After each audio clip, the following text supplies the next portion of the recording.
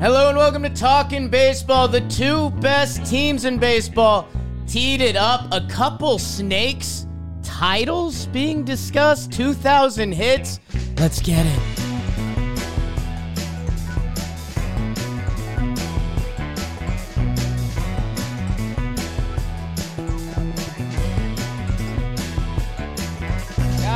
Cambio. Hello. Dabs anymore. Hello and welcome to Talkin' Baseball, presented to you by SeatGeek. Use code TALKIN the first time you use it. 20 doll hairs. Myself, Trevor Plouffe, Big Baby David. Trev is running a roadie, a little 3-series road trip for Plouffe, as you've now ended up in beautiful Minnesota, land of 10,000 lakes. Feels like home. Yeah.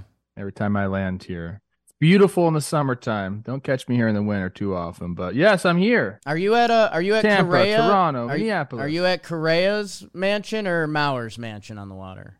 Well, I'm going to stay with Correa tonight at his lake house, family dinner, stuff like that. That's what we do. Yeah. And then maybe I'll shoot over and say what's up to Joe, but I'm about the young guys here. Just kidding. I'm not in Correa's lake house. I'm in a hotel in downtown Minneapolis. Look at that artwork. Real question, and I don't want to put you too much on the spot, but I don't know, you're in Minnesota. Do you send Mauer in town, man? If you're here, or I don't know. I don't know your guys' levels. 100%. 100%. Okay. The only thing is today, I don't want to do anything. Morneau wants me to come out to his ranch, and I'm like, dude, I got to take a 30-minute Uber out there. I've been just kind of running hot. So I think today I'm going to chill, maybe even get a massage. Olivia keeps telling me, go get a massage. Yeah. I'm like, oh, wait, you can give me one. She's like, no, go get one. No, go get a massage, please. Yeah. Don't want to touch you. That's not what she says. Yeah. She thinks that probably. No, I'm going to kick it today. Regroup, do our shows this morning, and then I don't know, maybe hit some restaurants up that I miss and remember. Big Twins Brew Crew series, swept by the A's. Might be a big A's episode. Your Twins bounce back in Toronto. You don't say that second T. This is probably one of the bigger series for the Twins of the year. That you're going to get a packed house today. It's really cool. This Brewer, that's why I always call for regional rivalries and maybe a restructuring of the divisions, because every time the Brewers come into town, it's just raucous. Yeah. I mean, normally it blows a lot of people's baseball minds a little bit because you really need to shift. But I think realignment's coming in a couple years, and Yankees Mets would actually be play 14 times a year and be a rivalry, which would be cool. Except for right now, because both teams are dropping a steamer on the table. They tee it up this week, a little 2-gamer. That'll be fun. When people should be talking about Tampa, Texas, the Lowe brothers. My God. Whenever we get the mom jersey with both sons, that does something for me. I want one of those. A Lowe one? I might get the Lowe one, yeah. It's just so weird. You might have to wait if you want it to be your kids. Just love the family. Here's the thing is, Mama Lowe likes one better than the other. I think Nathaniel said on Chris Rowe's rotation that Mom likes Josh more. Yeah, but then she came back and said, that's not true. But I think she on Twitter said, but that's Mom stuff. She's like, you're right. They took the picture, and it was very much Dad is Nathaniel, Mom is Josh. And that's just is what it is. Yeah, which way was she leaning? Was she leaning this way? Was she leaning that way?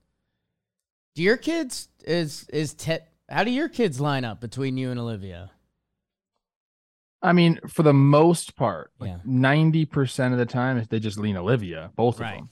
Smart. It's That's smart. And I'm just left out of all that love, but there are times when Dad is needed. I think that's the role of Dad is you're just there when you're needed. Well, and you're happy to give love at any given moment. You're okay, yeah, I'll give you love. Trev, you have no idea. The couple of the last sentences you put together have been perfect for our new sponsor, Rex MD. Kind of love when you need it. Guys hate going to the doctor. I know it's true for me. I've put off going to the doctor for a long time. And this can be a little embarrassing for the fellas sometimes. But guess what? You're not alone in this. Do not be embarrassed. RexMD. They make getting generic and branded Viagra or Cialis easy. Everything's online, even the prescription. They deliver to your door. No office visits. No talking to a receptionist. Super simple. RexMD. Viagra can cost people up to 90 bones. Dollars. They have generic Viagra for as low as $2 a pill. People, if this is something you're dealing with, you can get it shipped right to your door. Free 2-day shipping. Fast, simple, and cheap. U.S. licensed RexMD physician anytime you need after that. So head to rexmd.com/JohnBoy. Exclusive deal will save up to 90% where you'll pay as low as $2 per dose of generic Viagra instead of $90+. It's rexmd.com/JohnBoy. 90% off and a free gift your partner will thank you. There's a link in the description. Hello. Trev, your arm is raised very firm. I just got to say this. Yeah. If this is something that happens to every man at some point. Yeah. So why is it embarrassing? I'm actually embarrassed if someone was embarrassed to get help. It happens to everybody. Do you know what I mean? We're end the stigma. Right. End the stigma. The internet exists. We all know. It's out there now. Don't play it cool. It's Monday. The two best teams played in formerly your Tampa this weekend. And let's talk about that and everything else that happened in the American League. Oh, yes. Trev, the Rays and the Rangers. Similar team names, I guess, when you think about it. They teed it up, and guess what?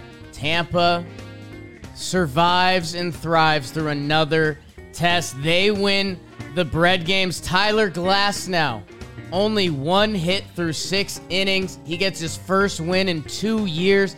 Isaac Paredes, 2-homer game. How many Rays do you talk about before you mention that guy? And that's kind of their whole situation. The Rangers, they won game 2. Corey Seager, 5-hit day at the office. Nathan Eovaldi, he has 9 wins this season. That's part of their formula. So rubber match. Sunday, who's going to walk away with their chest pumping? It's the Rays. Wander Franco, 2-hit and a homer. Harold Ramirez, cool story on him. Came out this weekend that I didn't know. He's got his hair dyed blue for his kid with autism. Pretty intense, kind of awesome stuff from him. He has a 3-hit day. And the Rays, McClanahan was on the bump, retired the last final 15 he faced. They're a wagon. They take 2 out of 3. Now, this baseball was not the same level played. The Sox and the Yanks, if you scored 3, you won. And the Red Sox scored 3 twice. Whitlock, Cole, the first game. Devers, looks like he might be on the up and up, and a little bit of Yankees baseball is usually what gets him going. My goodness. Domingo Germán looks good in that second game for the Yanks. And then on Sunday Night Baseball, it's a little bit of a mid-off that ends up with Manfred rules, and the Sox get it done, and the Yankees don't. Boston takes 2 out of 3 to get back to 500. The Yankees, again, without Aaron Judge, they are a lifeless bunch right now. Oh, my God. The Twins take 2 out of 3. Let's go. In the Great North, Trevor Plouffe on the sideline. Kyle Farmer putting in the work before the game, and that's what matters. And what matters is when you win that first game in extra innings. Let's go. Michael A. Taylor with the yacker in that one. Twins win the second game 9-4. Blue Jays, they salvage it. A little scary moment with the umpire in that game. Hunter Wendelstedt, get better, Pop. Wow, Kevin Gossman does not like facing the Twins. That's interesting. Matt Chapman homers, Trevor Plouffe. That'll do it for him on the sideline. Good for your Twins, Trev. And good for the AL Mid in general. The Guardians take down the Astros. Okay, we're going to 14 in the first one. God, that's a good time. A lot of good action there. Josh Naylor, 2 for 7. They just start walking Jose Ramirez by the end of it. Astros, Abreu and Altuve. They put it together in the second game, but these Guardians, they're getting back, and Shane Bieber, dominant versus the Houston Astros lineup. They're missing Yordan right now. Cleveland getting back in the mix. Okay, guard dogs. Halos take 2 out of 3 from the Mariners. Yeah, and I'm not surprised. They win their bread games. Luis Castillo versus Shohei Ohtani in the first game. I'm into that. Moniak and Kelnick, 2 of the uprising kind of former top prospects, getting it done in that one. In the final game, Trev, your guy Neto with a 2 ding-dong day. Shohei has 3 hits. And kind of everyone got it done for the Mariners in that middle game. Mariners have to start winning series. They want you to do it, Trev, but you have the power now.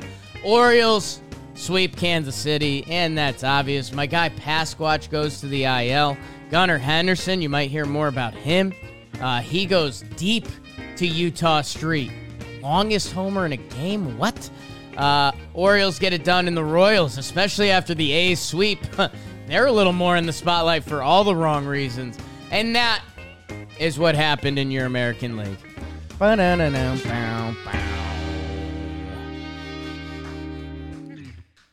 Excellent job, Jake. Woo! Tampa Bay Rays are 48-20 on top of the East. Orioles are 41-24. A 4-game win streak for the Birds. The Yankees are a game up on the Blue Jays at 38-29. Boston, 500, 33-33. That same record is the record of the Minnesota Twins, who are top of the AL Central. The Cleveland Guardians are a game and a half back. The White Sox are 4.5 back. Remember those Tigers that young and punchy, Hinch, manager of the year? They've lost 9 in a row. And that has the Royals behind them, having lost 6 in a row. Oh. Texas Rangers are 41-23. Houston, 37-29, with the Angels a game and a half back. Mariners are 31-33. And the A's, like I told you, how's your 5-game winner to get them to 17-50? Trev, Cron Pod, best baseball being played this weekend. You were just there. You just saw them up close and personal. The Rays welcomed the Rangers into town and gave them that work. Both these teams are obviously very impressive for what they can do, but the Rays are just kind of on a different level. When you said, hey, how many guys are you going to mention on the Rays before you mention Isaac Paredes? I don't know. After watching him up close and personal, what he did, stole a game from my Twins with his defense. I saw him hit homers. They just get the job done. You know, in that first game, like it was Isaac, and then, you know, Manny Margot has a diving catch. It's like, that's how you just draw these games up. They defense you. They get timely hitting. They can hit homers. They can steal bases. I believe they had 35 stolen bases in a row. Then they ended this weekend. But that's what they do. I mean, they are timing these pitchers. They're taking off. They're not getting thrown out. So they're taking the extra base whenever they can. So like I think when we played them, the Twins, excuse me, not we, because I'm not on the team. It seemed like they ran around forever. Like they just kept running. But they only had 1 stolen base. It was just the way that they ran the bases on hits, and they just took the extra base every single time that they had the chance to. And the pressure that they can put on you is just incredible. And if you get some starting pitching like they did from McClanahan, you know, it's great to see Glasnow. He was rocking the old school Devil Rays uni, which was hot. He kind of went viral over the weekend. A picture of him, and people were saying he looks like the guy from Peaky Blinders. That happens once every couple months. 3 people weeks. Are shocked. But the Rays are just, I guess Josh wins the low bowl. Yeah, I think he kind of has been this year.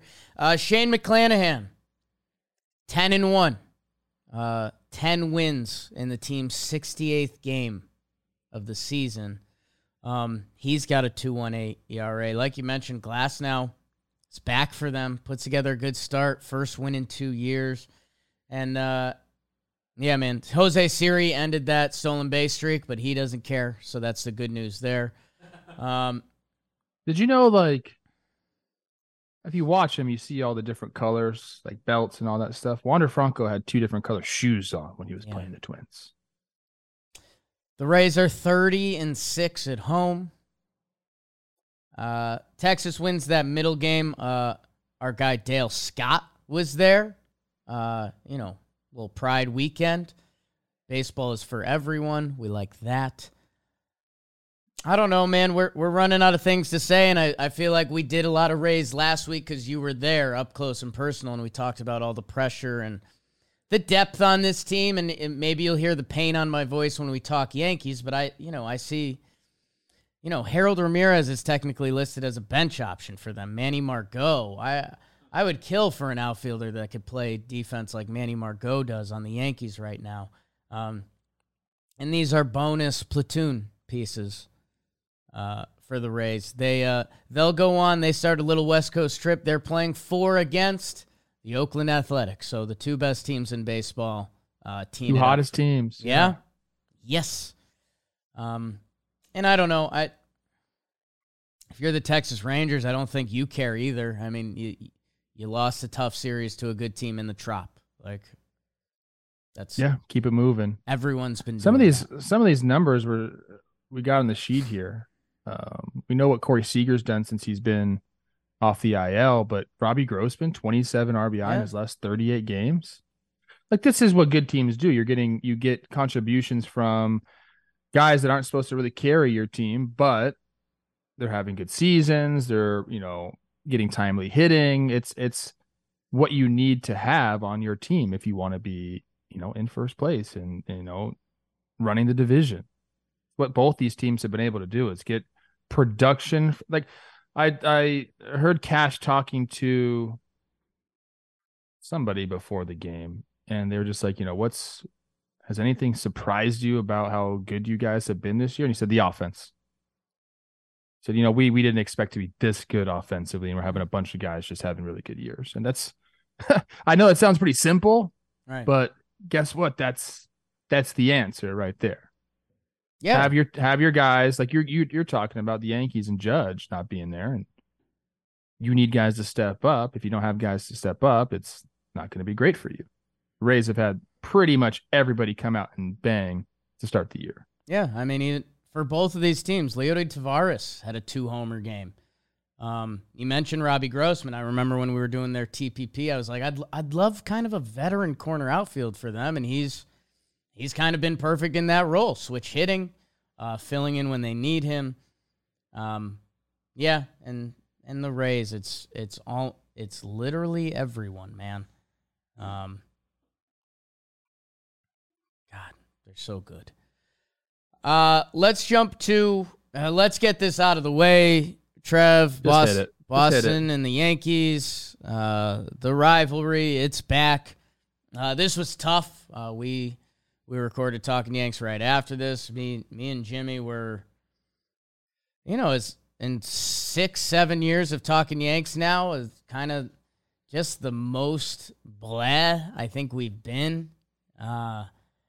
And it feels that way. And it felt that way kind of on both sides, if we're being honest. I mean, hey, Sox, you won the series, congrats. But, sometimes there's 3-2 awesome baseball games. These were not that. The pitching was okay. The offenses and defenses were tough, which is just like a bad product. It is. I'm looking at the lines right now. I mean, Whitlock and Cole, 2 pretty good lines right there. You're right. I mean, the starting pitching did its job in this series, but nothing offensively going for either team. We had the ump cam ruining everybody's viewing experience last night. One thing I did see on Yankee Twitter was talking about Volpe and that decision the Yankees are going to have with him. He hasn't played well. Especially offensively. He comes close to hitting a homer. Yeah. And people are excited about that, but in the end, it's just a strike. And then, the talks continue. Where are you at on that? I know you probably gave it all on Talking Yanks, but do you got to let him figure it out at the big league level, or do you send him back down so he's not under all this crazy pressure to figure things out in front of everybody? No, Trev, it's a great topic, and I'd love to get your thoughts on it too, because I know some people get on us for if there's a Yankees topic because we do a whole show on that. But I guess it goes for any top prospect, right? Like they kind of promise this kid the world, and there's some weird. I guess what's tough for me is there's business stuff tied into it in Yankee land. The fact that it's a shortstop for the Yankees and it's a kid from Jersey and he won the job. You know, Grayson Rodriguez got sent down this year. Jordan Walker got sent down this year. That it doesn't have to be a thing unless you make it a thing, and the Yankees have done that. And the thing I come back to, and people might be shocked to hear silly tie-dye shirt Jake talking this way, but it's because it's real and I'm passionate about it. If the situation was reversed, because the Yankees have another top shortstop prospect, Oswald Peraza, that came up last year. You might have saw him in the playoffs. And he came up and he played pretty well. Well, guess what? Volpe wins the job in camp, and kind of rightfully so. He had a great spring. I'm all for open competition, especially with young players. He's come up and he's struggled pretty in a big way. And Peraza is in AAA, and by the way, he's been killing it. So here's what I tell you, Trev. If the situation was reversed, if Peraza was up at the big league level and really struggling, and this kid from Jersey was in AAA, raking with the Italian last name, people would be rioting at the stadium that they haven't made that transaction. So I don't think it solves the Yankees' problems, but I think it should be on the table because, Trev, it starts to go into a kid's development. And are you helping or hurting him? And Volpe's at-bats on a given night can be tough to watch. Like that's the most concerning part is he's, if anything, looked less comfortable as the season's gone on. Where earlier in the year he put a couple weeks together where at least he looked comfortable, and it hasn't been like that in a while now. If anything, it's worse. You're right. I mean, look, you put a lot of pressure on a kid. They did it with Judge, but he's lived up to it the entire time. And your speech on if it was Peraza up here and Volpe was in AAA, you're 100% right. That's a very interesting take. So I'm with you. I think you can't let this guy just stay up, especially in New York where there's so many eyes on you in every single game. I mean, go figure some stuff out. Now, if it's approach, if it's mechanics, you can go and work on that stuff. Right. Eventually you're going to have to come up to the big leagues and hit big league pitching and be comfortable taking grounders at shortstop. And you have to figure that out, but he will. He's young. Right. He basically didn't do AAA, so he very well go might get some need of that time. And also that shortstop position can be pretty daunting, and that's where things are also crazy, is that we heard in the minor leagues that Volpe's arm strength is a little more second base than shortstop. So think about that. The Yankees literally just saw Gleyber Torres try to play shortstop for a year, and he was a disaster, and it affected his hitting. He's gone off a shortstop. He went back to hitting again. So what if that's in the kid's head? And now you're the Yankees, and you just told society that this kid's the next year? I don't know, man. There's some levels to it that are messed up. And at the end of the day, it also shouldn't be on him a lot because they're missing Judge, who is showing. The Yankees without Judge this year are scoring 3.3 runs a game. It would be the worst offense in Major League Baseball. Rizzo's in one of the worst slumps of his career. DJ's been out of it. Gleyber will run into some, but he's also making bonehead plays that are shocking for a 5th, 6th-year player. And Trev, I can go up and down this roster, and it's not the Jake a lot of people are accustomed to, but it's where I'm passionate about. Trev, their roster right now is 3 DHs and 8 infielders.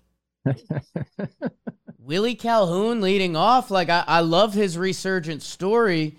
They're throwing him in right field, and Trev, it looks like me running around out there. 5'6", stocky guy. Whoa. Okay. Jake Bauers, a first baseman by trade. He's trying to be in left field at Yankee Stadium, which is the size of a center field. They call up Billy McKinney, and he gets his first major league start, center field for the Yankees. Or his first center field start at the big league level. So they're just trying to put it together, and they have quotes before the season that are like, we misread the outfield market, and it's like, okay, that's not my problem. That's yours. This is your job. Oh wow, you are They're you're in going a to do place this. right now with your Yanks. They're going to Okay. do the same thing. Bader's going to come back, and it's going to look a little better. And then Judge will come back, and he'll feel a lot better because those are two of their top 3 two-way players. And then if you have a kid or someone else get hot, then you have an offense. But it's frustrating, and hopefully Rodon's back at some point. He's throwing live BP. He hit Willie Calhoun with a pitch before the game, so vibes are high. Nice. I don't know. Hey, Let's And for everything we just said about those 3 outfielders, Calhoun, Bowers, McKinney, they're kind of the 3 guys hitting. Bowers didn't hit this series, but the other 2 did. Sox, get going, kid. Their starting pitching puts a nice performance, a little balance with the Yankees offense. they've been pitching. I wanted to give a shout out to that. Three good starts there. Brian Bayo, who the Red Sox fans have been talking about this kid for a while. If you take out his first start, which is 2 2/3 innings. Oh, I had it up. Oh my gosh. Anyways, take out his first start, 2 2/3 innings, 5 earned run. The rest of them, going back from April 23rd up until June 11th, there's 8 other starts. Pitching to a 3.08. Yeah. Passes the eye test. Yeah, I mean, he's got nasty stuff. And it's interesting because the Red Sox calling card at the beginning of the season was their offense. They were going off, they were hitting, and then it just hasn't happened for him this month at all. And you talk about that all the time, like, you got to match your pitching up with your hitting. If they had this pitching while they're hitting, they're going to run off a bunch of wins. Now you're pitching and you're not hitting. I think where's the stat here? They've scored 3 runs or fewer in 8 of 10 games this month. That's not the type of offense that they expect to have or that they're going to have. They're just in a little bit of a rut here, but shout out to the pitching staff for getting it done, because that's the thing that we always talk about with, or not always, but this year we talk about with the Red Sox. We just don't see that starting pitching going. But if these guys continue to pitch like they did in this series and Bayo continues to kind of like lead that rotation, then Red Sox can come up and bite you, especially the Yanks. They got a little homestand coming up, Rockies and then Yanks again, which again, it's not your father's Yanks right now. That hey, Red Sox, they're 500, stay in that wild card mix. We'll see you there. Trev, tell me what happened in Toronto this weekend with the Jays and the Twins. Good games. Twins come off of getting swept by the Rays, so vibes aren't that high. Although, in the clubhouse, things were fine. I actually asked Rocco about that. I said, do you ever impart yourself on the clubhouse? And he just said, not really, because we have guys that can do that. The vibes are usually good in the clubhouse. And Correa, for all his struggles offensively this year, every single day he's posted up in that clubhouse, man. He's taking questions. He's got a good attitude. He's helping guys out. Like, he's every bit of a leader on that team, like what you want in a guy. Like, by example, he's, like I said, he's taking the questions when the teams are failing. He came out and met with the reporters, made it a point to do that after the Rays series, which I thought was really cool because some guys don't do that. Right. And he understands his role there. Michael A. Taylor. Give me the stats on him, at the tail of the tape on Michael A. Taylor without looking it up. Like his offensive numbers this year? No, tail his of the tape. Height? I would have Michael A. Taylor 6 foot 195. Yeah, me too. Until you get next to the guy, he's 6'5". No. Yeah, he's listed. Listen, he's listed on Baseball Reference at 6'4". I think they're undershooting him because Justin Morneau's looking up to this guy. He's also built, bro. This guy's got to be 205 to 210. Okay. Never would have guessed it, Yeah. man. Now that I'm up close and personal, I was like, holy crap. He's been going. He had a little bit of a mechanical adjustment where he started to move his hands a little bit. That brought his leg kick back, and he's driving the ball. Like, he's got real deal pop. And I'm like, oh yeah, he probably should, because he's built like, he doesn't look like Giancarlo Stanton, but he's closer to Giancarlo Stanton than he is to me. Anyways, But he hit the 2-run homer in the 5th. George Springer came in, had a really good at bat. He pinch hit for a double off of Brock Stewart, who's my guy, tied the game up, and then Taylor with a sacrifice fly in the first game. So it was all Taylor in that first game. So they win the first 2 games. Joe Ryan with another quality start. Correa has the grand slam, which I videotaped, which is pretty cool. I was down on the field Yeah, for that was that. good vid, Trev. And just a big inning for the Twins. I think it was a 7-run inning. And they get the job done. Then yesterday, Twins had the game the entire way. A bunch of bullpen guys were down for the Twins. For some reason, I'm not really sure. I didn't necessarily agree with that decision because they have an off day today. But Kevin Biggio, who got the start at first base, hit a 3-run homer off Amelia Pagan to go ahead, and then Jordan Romano came in and shut the door. So the Twins had it, man. They had a sweep ready to go. 3-3 road trip. Beautiful, but the bullpen could not get the job done. Well, Canadian homecoming for your guy, Julian. Good for him. Yeah. Good Canada action. Twins got some young guys that, I think are going to be really good. Alex Kirilloff's got, just a cool, calm demeanor, taking really, really good at bats. Then Julian is he's got this fiery fucking look in his eye. Oops, we weren't supposed to cuss this episode. Oh, Trev. Just, can you bleep that or something? Follow up on Michael A. Taylor. Traded before the season for 2 minor league guys that aren't, top prospects or anything like that. Plays all-world defense, and he's given the Twins a little offense this year. And by the way, our Yankee fans would kill for that right now. Would kill for that. He was just insurance for Byron Buxton. And when they decided that he wasn't going to play the outfield, Michael A. Taylor's the perfect guy to take over out there. I think he won the Gold Glove last year or 2 years ago, maybe. 2021, yes. Good dude. And like I said, just way bigger than you think, because you think of Michael A. Taylor as a guy that steals bases and a skinny center fielder. He's not that at all. He's a monster. Trev. I don't have really any notes on the Blue Jays. They didn't really look great. Twins got to Gossman. Trevor Richards, who made a spot start or a opener type role. He threw the ball really well. He's got a nasty changeups. Got nasty changeup. But I think after the Twins saw him, they were kind of ready for Gossman in the splitter because they kind of jumped on him. Ooh, okay. So a little storyline there. But Bo Bichette looks amazing. I hung out with the Matt Chapman. We talked a bunch. He promised me he'd hit me a linea, he'd hit me a homer. Wow. And he loves Bo Bichette, which I thought was cool. I said, what's up? What's Bo's deal? He's kind of quiet. I went over there, tried to be around him, see if I could talk to him. Didn't happen because he's who is this loser? But then I got around Chappie, and then I was kind of cool. Okay. Trevor Richards. That's what happened in Toronto. Trevor Richards, all gray hair team. Okay. It's gray. Guardians beat the Astros, Trev. 2 out of 3. That first one's pretty wild. 14 innings, longest game this year, I believe. And they go tit for tat, 5-5, 6-6, 7-7, 8-8. In the extra inning, Manfred runner rules. And then I guess my biggest note from this series, because there's a lot of baseball being played. The A's just won 5 in a row. It's baseball, people. We get it. Shane Bieber with a dominant performance, which if these Guardians get back in the mix, which it looks like they are, a game and a half back in the Central, if you run into the Guardians in a playoff series, well, Chris Rose will tell you they might not have Shane Bieber. But Shane Bieber doing it against Houston, that's a big boy start. They are missing Yordan, which, almost anything I could say about Judge, Yordan has a similar impact on a lineup on a given day when he's in there.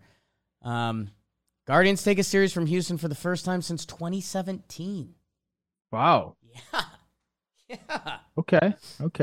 Yeah, I don't know why Chris always says that about Shane Bieber. I don't think he's going anywhere. He has a whole nother year of control. He says that's just the way they operate.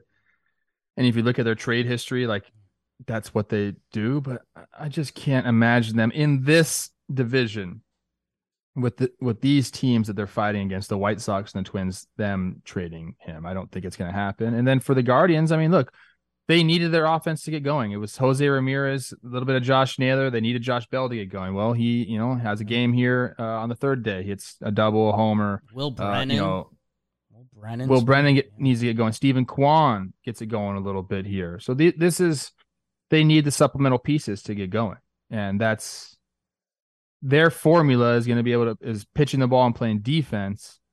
But you need to score some runs too. You need to have more than one or two guys doing it. And they got it this series. Now, did I see that Karinchak got optioned? Your boy? I thought he was having a great year. And did he just have some really bad outings as of late? I'm going to go look right now. Because that was surprising to me. But again, I don't watch them on a day in and day out basis. His stats on the year are kind of fine. He was getting used a ton, 32 games already. I'm looking at these. I mean, hold on one second. Okay. Yeah, the game log doesn't.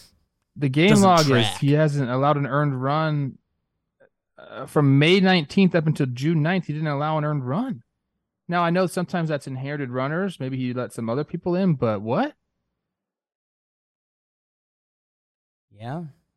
Now we gotta Google that. What's going on? To work on mechanics and do a better job of controlling the opponent's running game. I could see that. Tito said it wasn't an easy decision, so. In that same stretch, looks like only 2 steals off him. Do we need to peek under the hood a little bit more with this move? Guardians fans, let us know because that's very interesting. Guard Dogs fans, let us know. Houston fans, I always try to reach out and I say, let us know where you're at because you guys have had a funky season. There was no Altuve for a bit. Now there's no Yordan. The Texas Rangers look very real. They've got a nice little lead in the West. And Houston, as it stands today, they are a half game in the playoffs above the Blue Jays. The Angels are still lurking, which we're about to get into. Obviously it's a city that I'm not super, well, in a way I'm super connected to, but not super close with. Like, what is the pulse? Or does literally nothing matter because you guys are going to be there? I don't know. They're dealing with a ton of injuries, and we always talk about how they're able to sustain that, and they have sustained it. But when you mentioned you're out Alvarez, we know the pitchers that they've been out as well. It's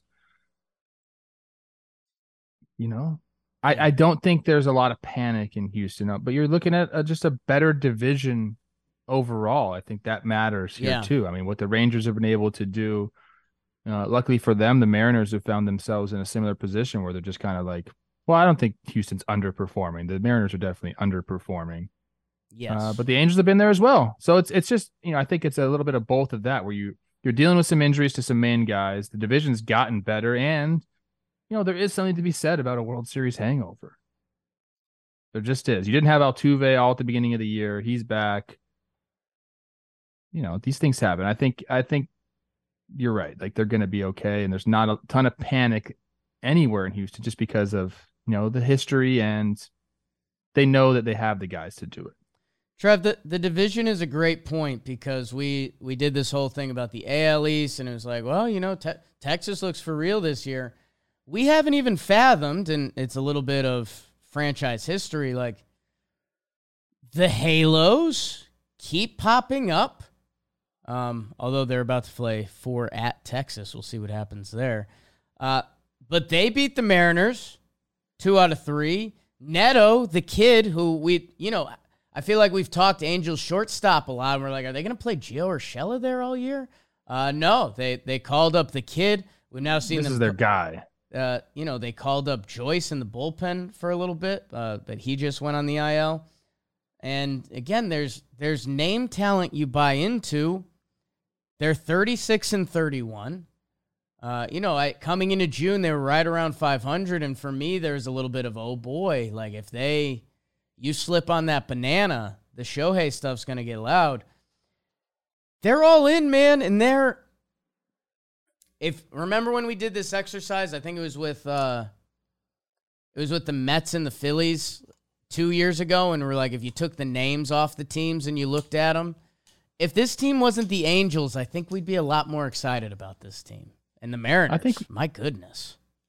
I'm excited about the Angels. I mean, there's a lot to be excited about. I mean, even if it's like in a negative fashion, like of what they're gonna do with Shohei. I mean, this is a very, very interesting team right now. You mentioned the young guys that they're bringing up. I mean, Moniak has another go-ahead homer here. Shohei's been crushing the ball offensively. He's got a 930 OPS right now. He's been going off there. The pitching hasn't been as good. He's walked a lot of people. I wonder what is his walk rate? I'm gonna get it right now. He's at 4 walks per 9, and he's typically around. I mean, last year he was 2.4 walks per 9. That helps a lot, but overall he's been 3.2, so he's up in that regard. His strikeouts are up too this year. He's leading the. This guy's crazy, man. He's kind of got a crazy pitching line. He's leading the league in hits per 9 at 5.3, which is great. But he's also got 10 wild pitches, 10 hit by pitches, and he's walking guys. He's just been erratic, if you will. On the mound, but Neto is 100% the guy at shortstop there. He's going to be there for the next, I mean, maybe 10 years. The kid can play, and he showed it this series as well with the homer, the 2 homers, in the last game. They're fun, man. I mean, I ended up watching them late night. And it was the game they lost. But, seeing Rendon with that calm, cool daddy hacks, and I've never seen a guy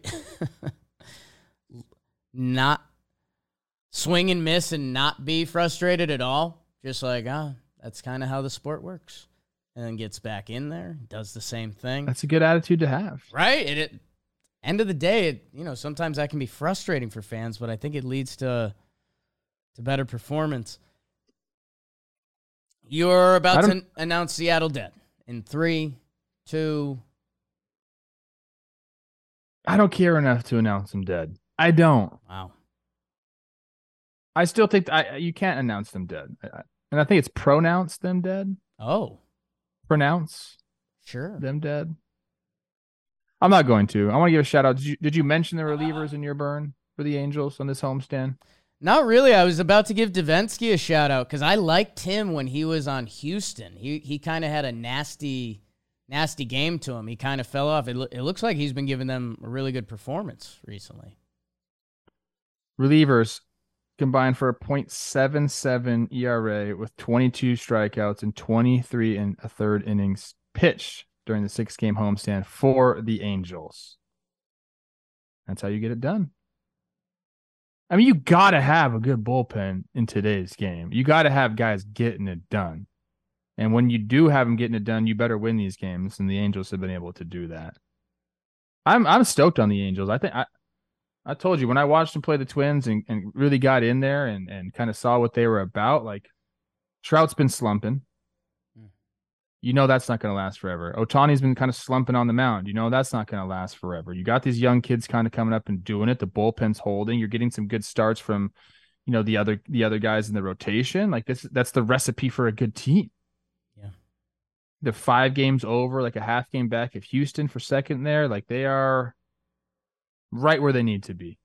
Who'd you say the better team was, the Angels or the Twins? If I'm being honest, it depends. I mean, the Twins are decimated by injuries right now. Full go. Full go. I think I take the Twins. I think the starting pitching is that much better on the Twins. Okay. In a short series, like a 3-game set between the Twins and the Angels could go either way. Like because Shohei and Trout could take that series over in a heartbeat. Ooh.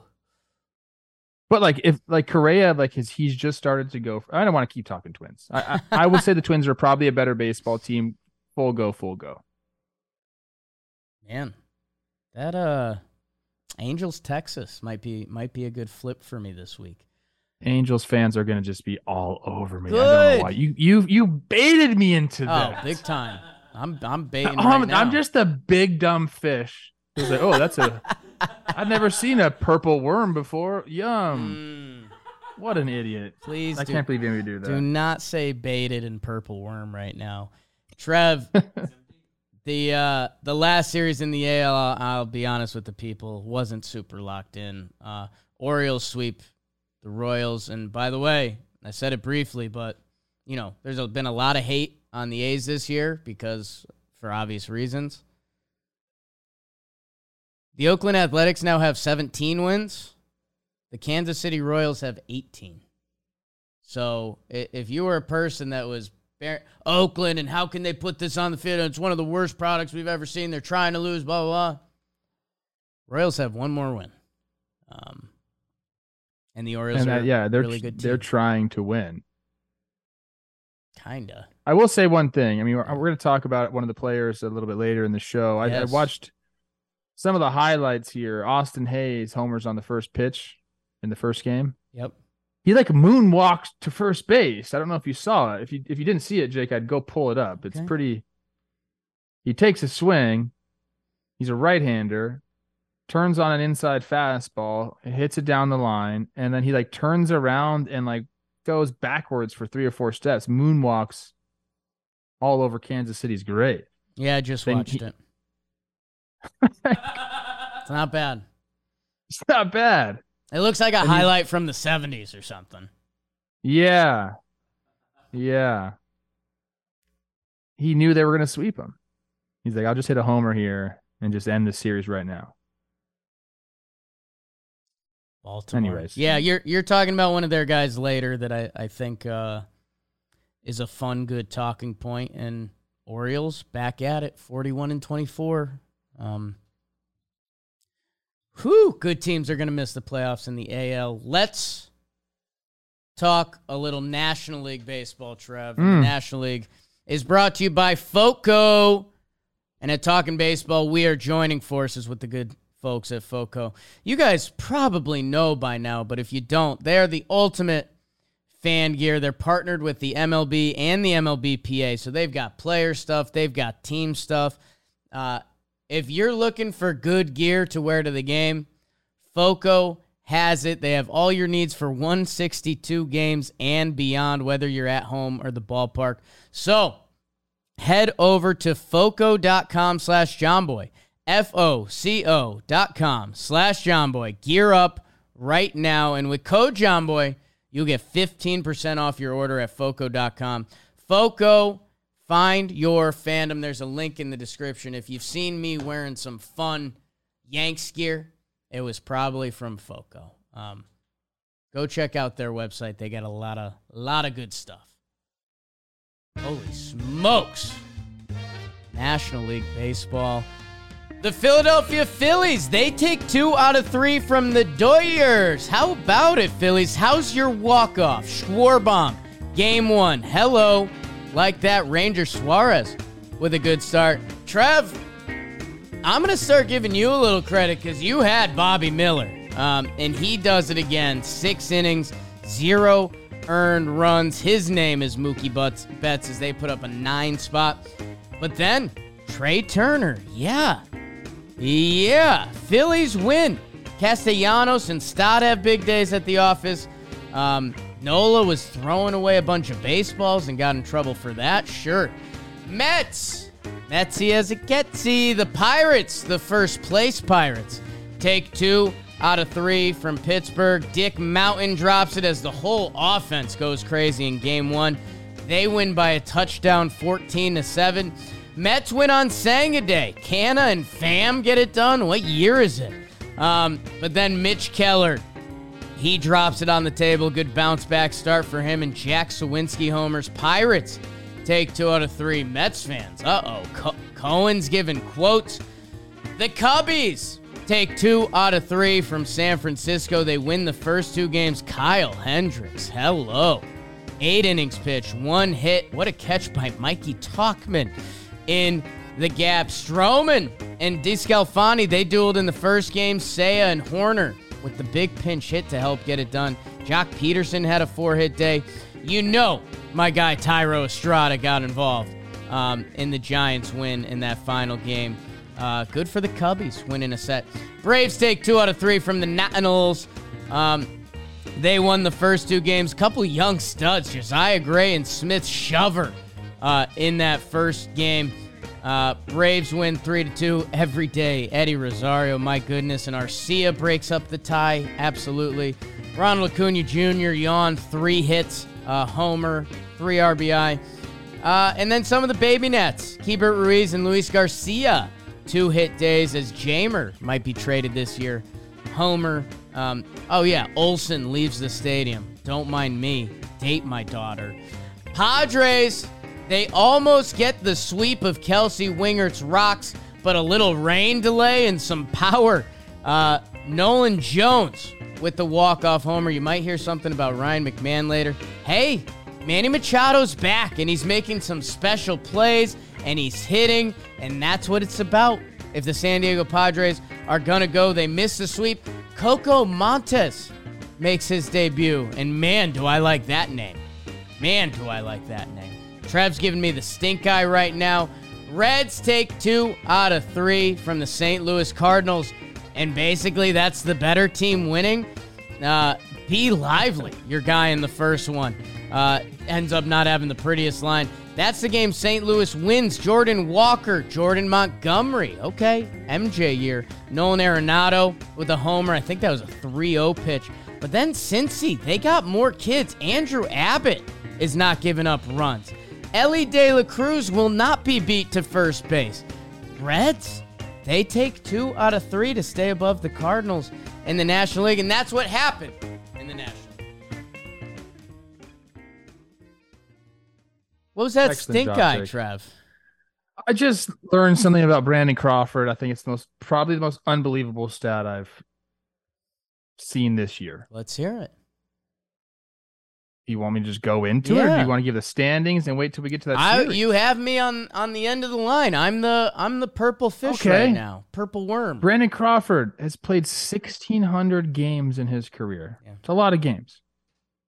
He's never played another position other than shortstop. Yeah. Never. I see guys with the Twins play 3 positions in one freaking game right now. Brandon Crawford has never played another position at the big league level. That's insane. Yeah. That's insane. Like, never had to move anywhere or find another player that's done that. Well, if you like him, you're going to love my guy Jeter. In the National League, the Atlanta Braves, 40-25, atop the East. Brandon Crawford's a good defender. The Florida Fish, 37-29, 3.5 back, 8-2 in their last 10.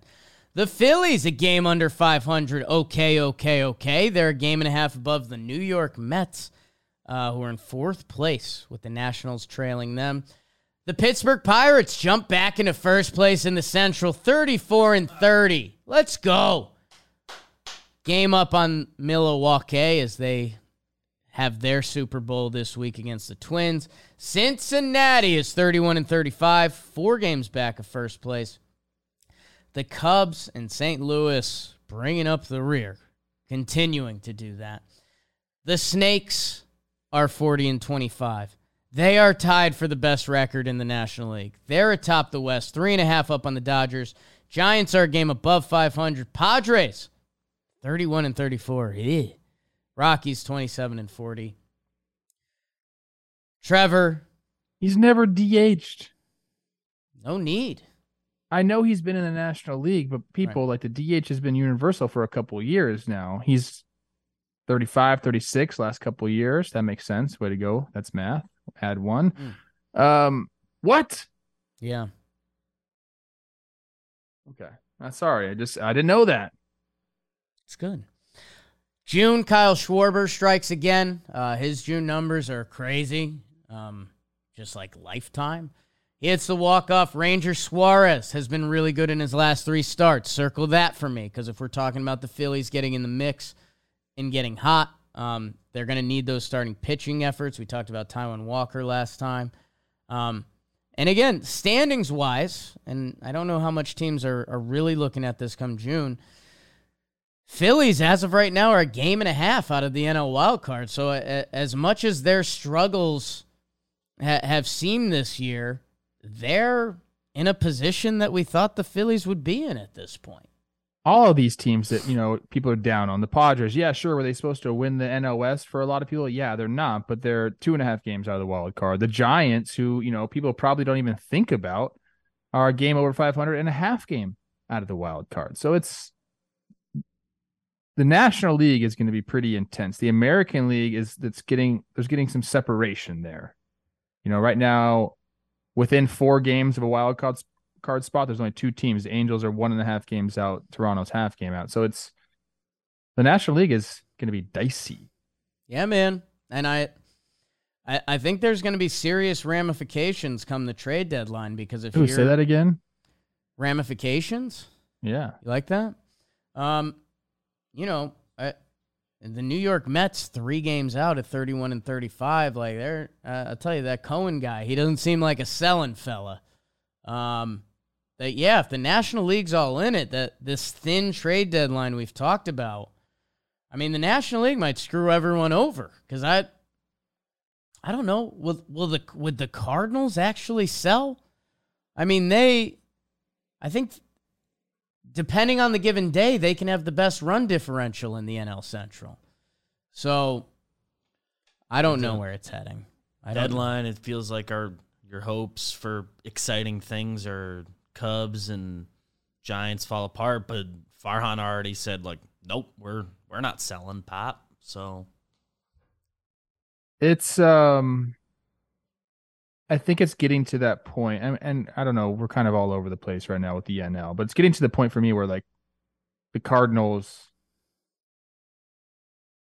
I mean, they may not have enough time. Call them dead. They're 7 games back of a wild card spot. They'd have to go on a run like the Phillies went on last year. And I don't know. I honestly don't know if they have the starting pitching to do that. They're going to be the most fascinating team at the trade deadline, because they do have people they can trade away. And if you're not going to be in the race, maybe you alleviate some of that and you kind of restock and replenish, but they're also, like, in a window, and, like, they're in a tough position. They've put themselves in a tough position. They've done it to themselves. I mentioned Taijuan Walker at 1.93 ERA in his last 5 starts for the Phillies. So he's found something. Trey Turner, he's found that splitty. Trey Turner's had a couple good games. Like, I think if you're a Phillies fan, it feels like a little streak could be coming. Let me do schedule watch. Dodgers don't give a shit about anything. Bobby Miller. They do give a shit about something. They do. Bobby Miller does look like a freaking animal out there. I'm very excited that he's been as good as advertised. Oh, West Coast trip for the Phillies. My Snakes for 4, and then Oakland. It's just never easy. It's never easy. Mets, man, Trev, New York sports, not on cloud 9 right now. No. They drop another series. They do it to the first place Pirates, who, again, just came off losing a series to Oakland. So it's where's your head at the time?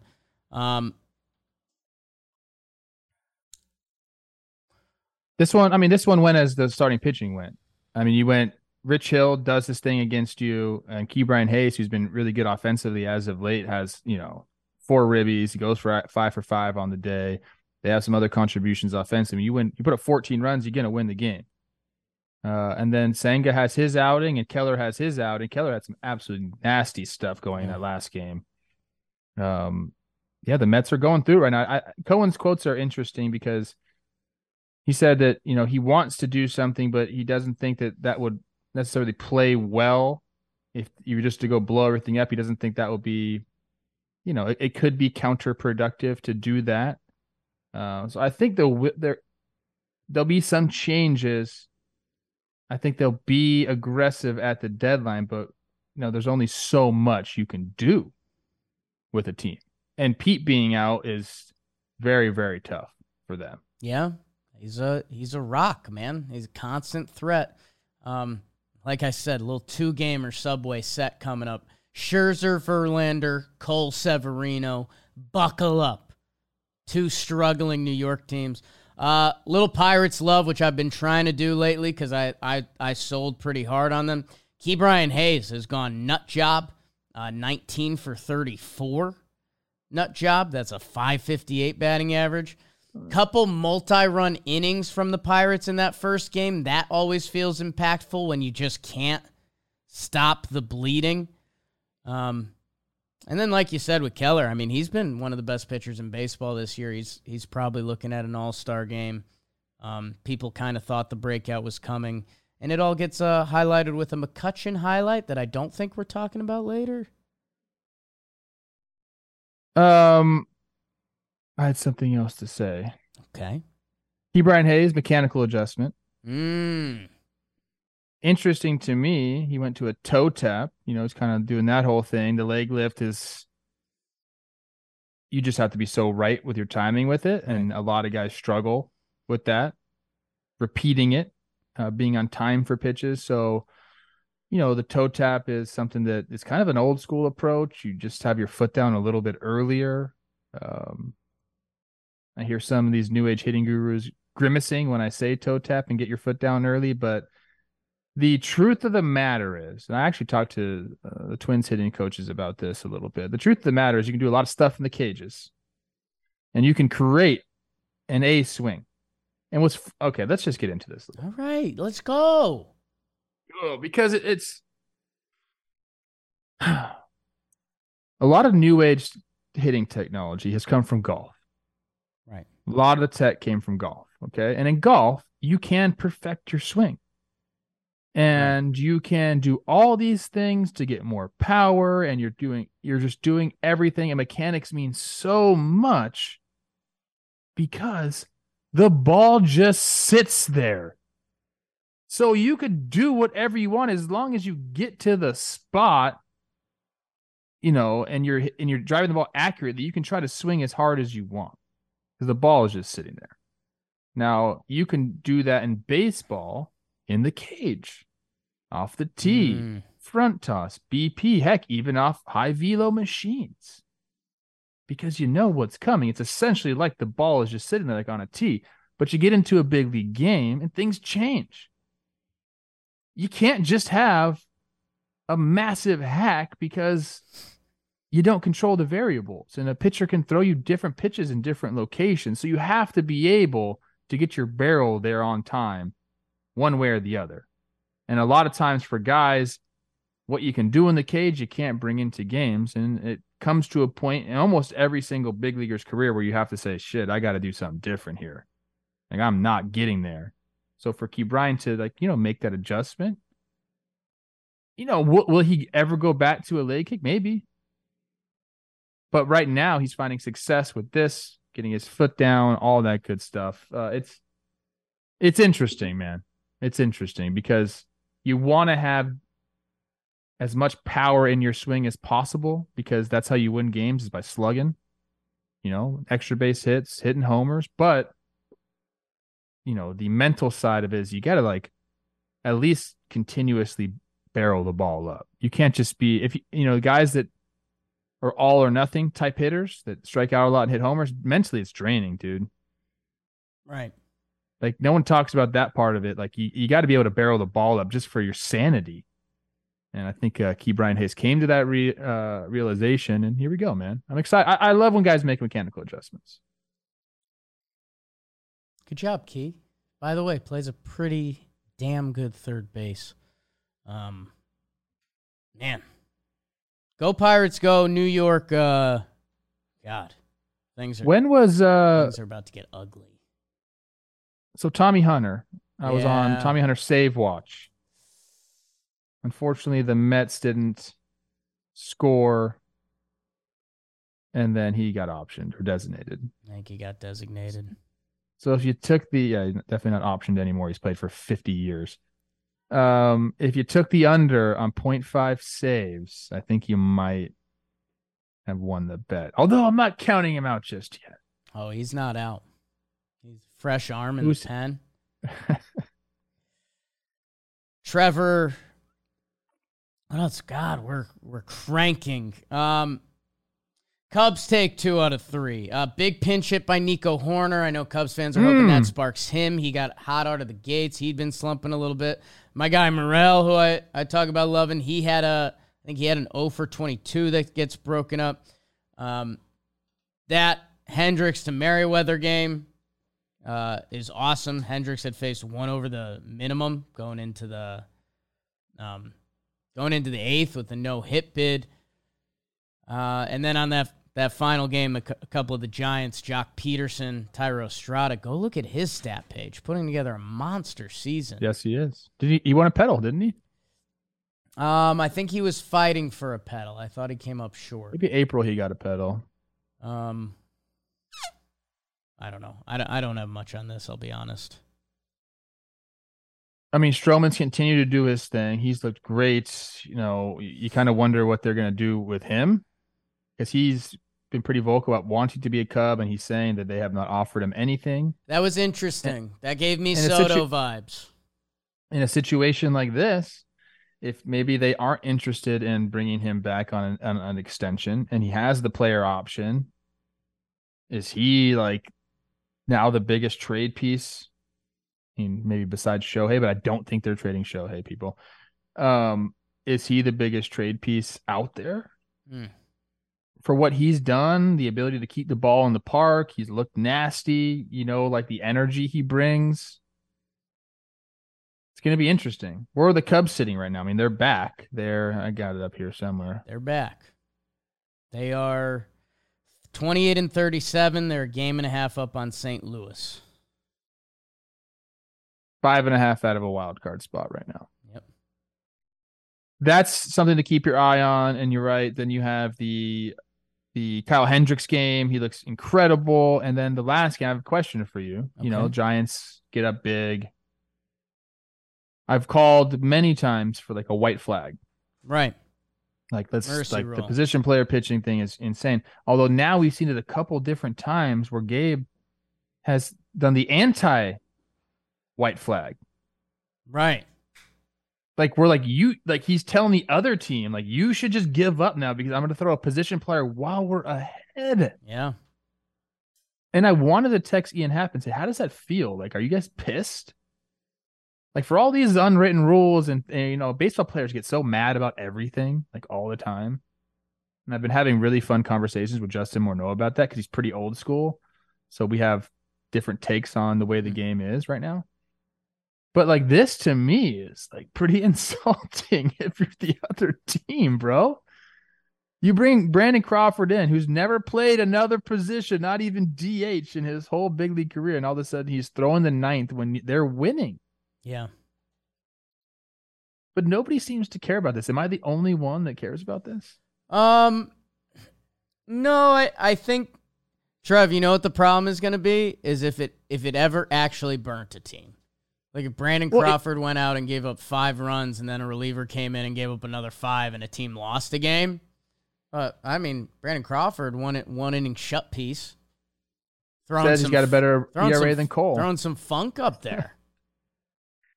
This is the thing, like, but it actually, if you really think about it, it is smart. If you don't want to waste any more relievers and you just want, you're like, hey, we have some guys we don't want to throw today.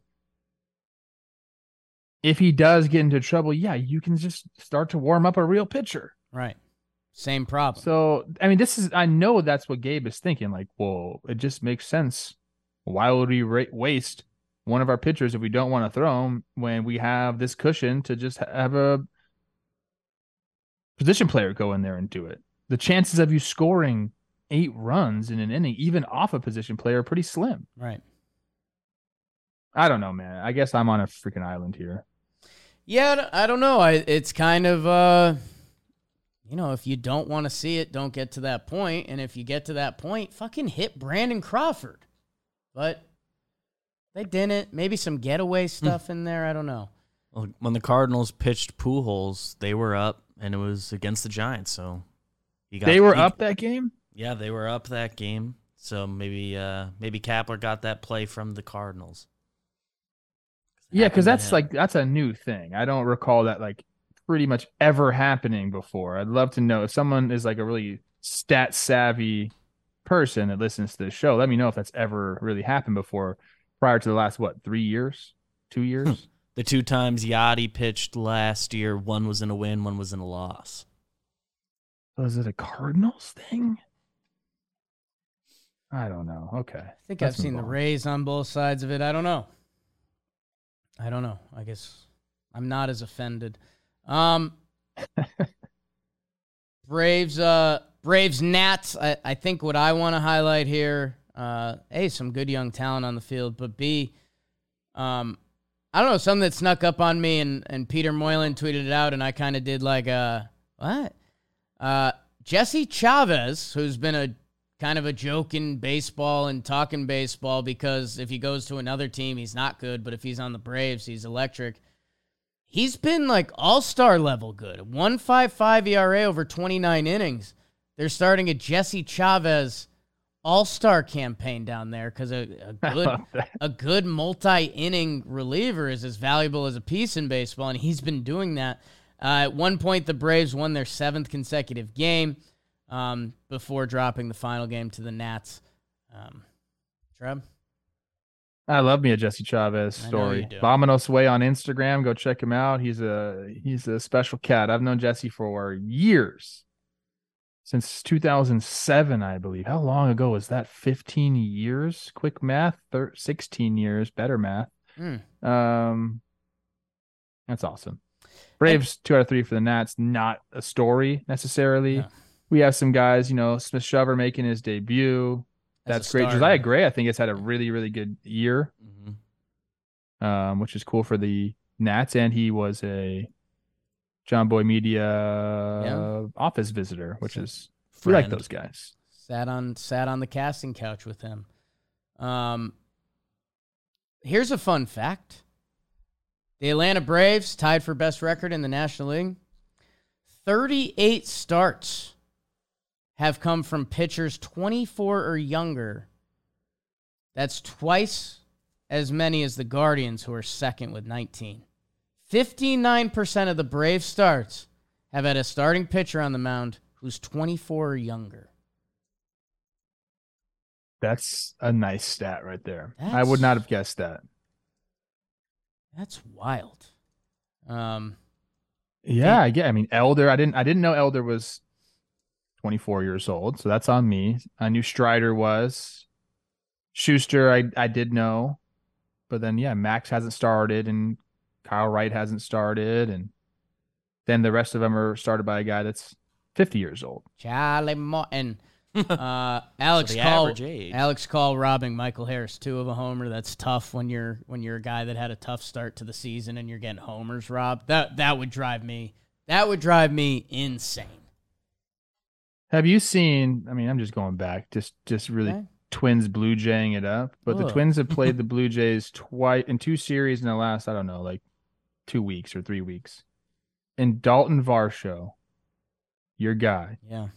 4 times against the Twins has almost robbed the homer, but hasn't robbed any of them. He's got to get one going over it on the broadcast. KK's in the dugout being like, Varsh, I would have caught all 4 of those. All 4 of them. Those would be outs. By the way, this is for you and you only, maybe Beavers too, because I think you'll also like this. Spent some time with KK over the weekend. The legs are massive. Yeah.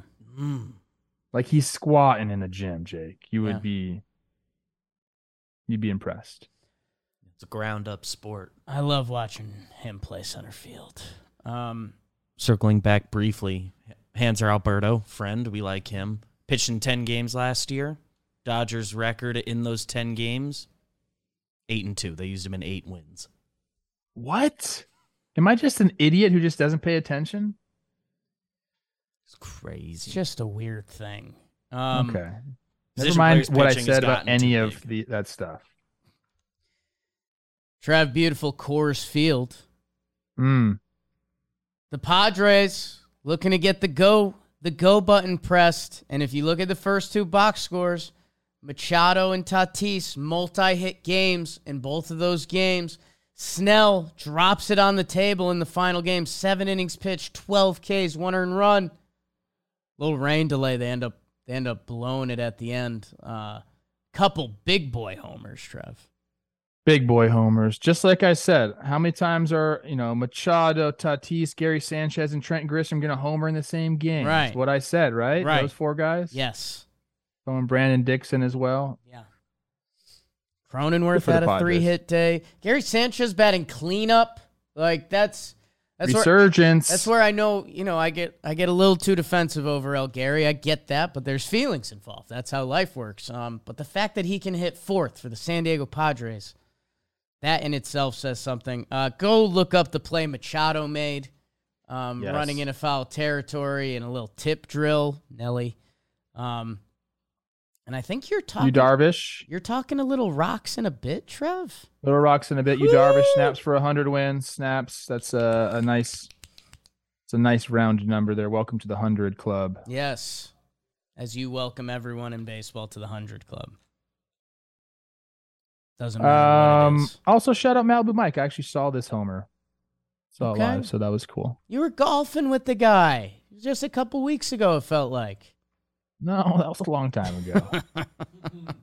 His golf game has suffered, let me tell you that. That's what having a zillion kids will do to you. Little analytics there. Trev, the final NL series. Cardinals, Reds. Reds take 2 out of 3.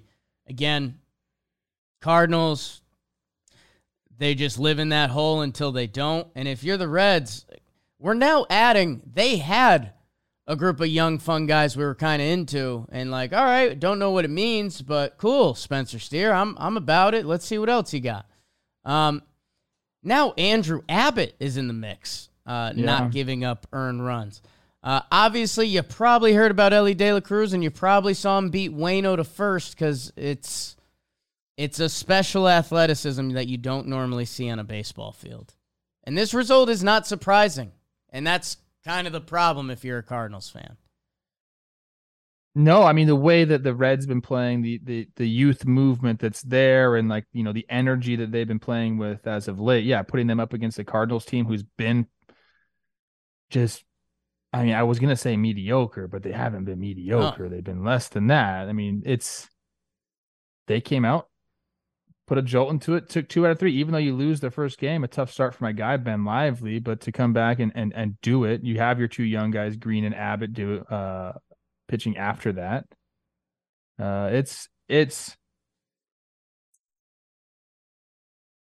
I hope it's sustainable.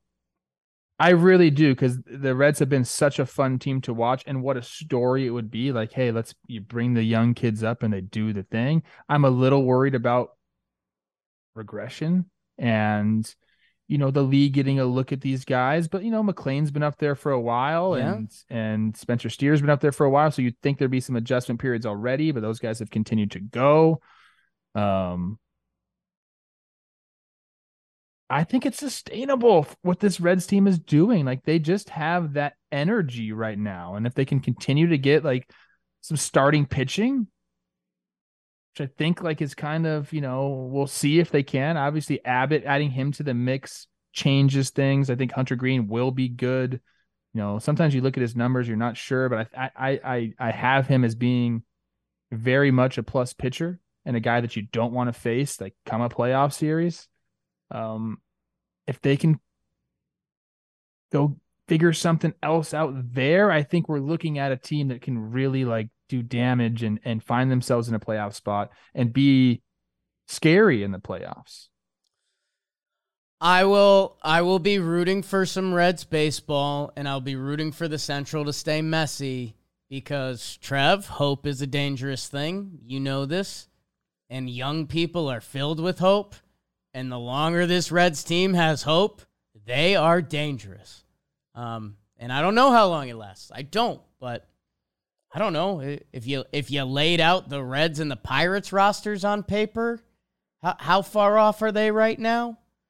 I don't think that far. I know the Brewers are supposed to be, but here they are. The Cardinals were supposed to be, and the Reds don't even have to get a typical, they don't need to get 6-7 innings out of their starters. They have a good bullpen. Let's just get some like Lively's done a good enough job. Like obviously a blow up start here, but like he can be your 4 or 5 guy. Like Green needs to step up. I mean, it's very difficult and it's a lot to put on Abbott to come up and say, hey, continue to do what you're doing because he hasn't given up any runs in his 2 starts. But 5 innings, maybe 6 innings every once in a while, kick it to the bullpen, let your young guys on offense do their thing. It's going to be fun to watch. And you couldn't say that about Reds baseball in the last couple of years at all. Save for 2020, and then they blew the whole dang thing up. But I'm excited about this. And for Cardinals fans, holy crap. I don't know, man. Trevor, let's do some IL quick. Whoo, it's a big yep. Chris Rose is going to slap you across the face. Oh, yeah. Yeah. Don't worry. You know what? We're finishing this show. I'm not leaving early. Let's go. Well, the Marlins take 2 out of 3 from the White Sox, which again, not a surprise if you've been tracking this 2023 season. White Sox won the first game. Dylan Cease has been getting it going. 6 innings, 1 earned. How about a good Sandy start? 7 innings, 1 earned in game 2. Soler and Gene Segura. They've been waiting for him to get it going. And then Soler does it again. Those stats on the season are now getting to a good place. Braxton Garrett, as well as Brian De La Cruz, the boys are bopping. The energy is high with the Marlins. They are on a bit of a heater right now as they take 2 of 3 from the White Sox. And De La Cruz in that final game, he's having fun on the bases. Giolito's stats are looking better. D-backs sweep the Tigers. Don't even need to talk about it because you got the best team in the National League beating up on one of the worst teams in the American League. 11-6 on Merrill Kelly Day. Corbin Carroll, 3 hits, 2 homers, accidental grand slam. Ryan Nelson shuts him out. Lourdes Gurriel Jr., go look at his stats. And then the D-backs. How's your comeback win? That same Corbin Carroll guy, a little Pavin power, and Christian Walker. Outfielder bobbles the ball, so Corbin Carroll scores from first on a single. It's insanity. Good for Kerry Carpenter. Good series for the Tigers. They are on the struggle bus in a big way. And speaking of, the Oakland Athletics sweep the Milwaukee Brewers. Boogity, boogity, boogity. Blackburn-Tehran duel in Game 2. That goes to extras. A's get the win. And man, they put up 8 on the final day. They can't be stopped. Laureano, big 2-run triple, and Jonah Bride driving in a pair. The A's are on a 5-game win streak. It's kind of the beauty of this goddamn sport. I am so happy for the guys in that locker room. Rooker and Brown homers. And Sears, who's been their best starter, he gets recorded with the win in that game. Brewers, what is you doing, baby? And that's what happened in the eye. Snaps, baby. What's the IL standings? You just love it. That's a joke I do every time. You just love it. And I'm happy that you love it, to be honest with you. Marlins, White Sox, you can actually, I've said this before, you can butter knife their numbers since the start of May, that they've been playing a lot better brand of baseball than we've been used to with the White Sox. Marlins, they had an easy stretch of schedule at Oakland, which, by the way, I guess that's not an easy stretch anymore. The Royals, which I mentioned that it's easier than you probably have thought. I think it's just having a little bit of offense, like we've alluded to with Miami forever. The Arise guy chasing 4 bills. And Jorge Soler is now having one of the better seasons in baseball, coming off of a massive series, a 905 OPS, 19 homers. Cuban ball players, Trev, I've been trying to tell you.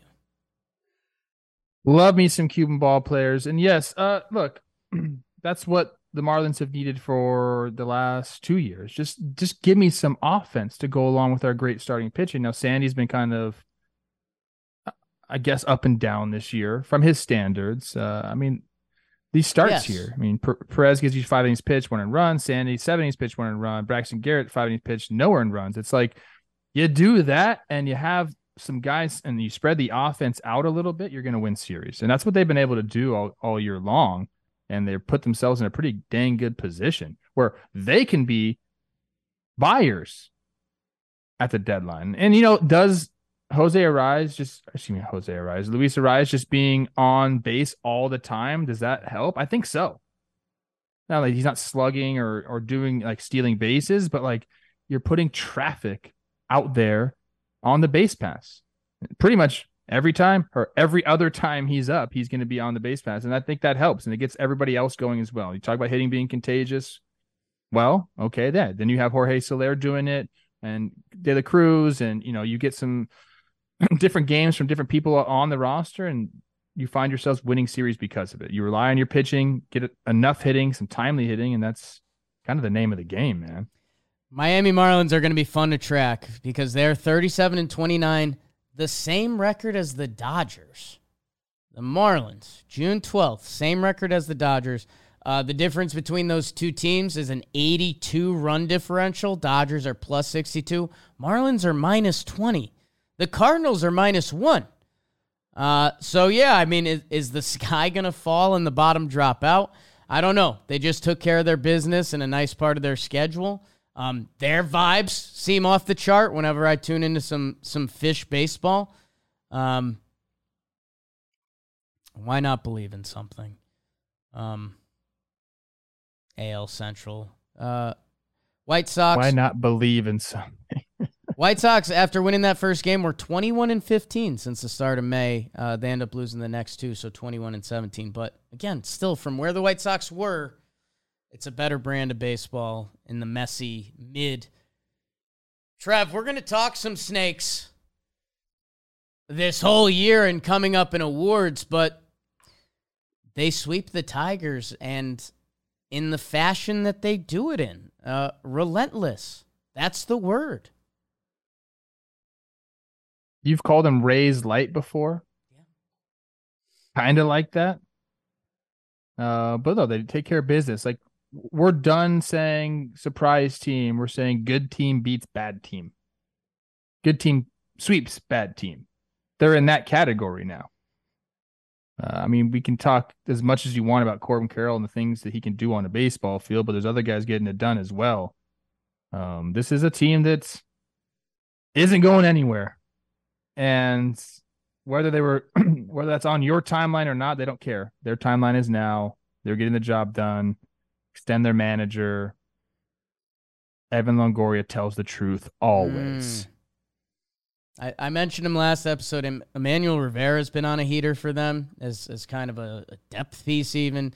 Nick Ahmed's homer and Lourdes Gurriel. He's had a great year, Lourdes Gurriel. And then, yeah, I retweeted it. At Talking Jake, follow. Game on the line. Snakes are down. 9th inning. Christian Walker gets the base hit. Should tie the game. There's a bobble by the right fielder, and the runner on first base was Corbin Carroll. Yep. So with 2 outs, he's running on the pitch. There's a bobble. He scores from first so easily because he flies around the bases. And it's why I think me and Trev aren't scared to throw around Rays Light in a scared way, because they really do just Corbin chaos. Carroll's a 968 OPS. Not OPS plus with steals. That's, well, OPS S plus. Are made up stats. That's he's an MVP candidate. We're a third of the way through the year. Is that what it is? Yeah, just about. 3.1 B-WAR. I mean, we're talking on a pace for like a 9-win season. Yeah. He's going to be top 5 MVP getter. Eligible for In the Rookie of National the League. Year as well, Trev. Sheesh. Tigers, they had some good performances. Jake Rogers, 2 homers. Baez, Kerry Carpenter. Losers, season's falling out. Sorry. The Oakland Athletics sweep the Milwaukee Brewers. Brew Crew. This is more about the Brew Crew than anything. Although Willie Adames came out and actually had some nice words to say about the A's. I read that. He's saying they came and executed, and this is baseball. They executed their pitches. They had good at bats, and he said a lot of people in the talk about them as not being. He didn't say this, but I'm paraphrasing, like not being a real team. But he said they're a big league team, and when they do those things, they're going to win ball games. And we didn't do those things. That's difficult to get swept by the Brewers or by the A's. I'm sorry. Any way you slice it. And the reason the reason it happened, Trev, I alluded to this, like the offense is becoming major league. I mean, not high end, but like Noda, the kid, he's starting to figure it out. Seth Brown, Laureano, like there's guys in that lineup, Langeliers, that you're getting pro at bats. They weren't getting pro pitching. They got 5 innings from Luis Medina as the follower, 5 innings, 2 earned runs. Paul Blackburn, 6 shut. And then J.P. Sears gave them 5 innings, 2 earned runs. So when you're getting that we've alluded to with the other teams, you mentioned it with the Marlins, when you get that, you can win games. And they've reeled off 5 in a row. Historically bad start, 1 win shy of the Royals.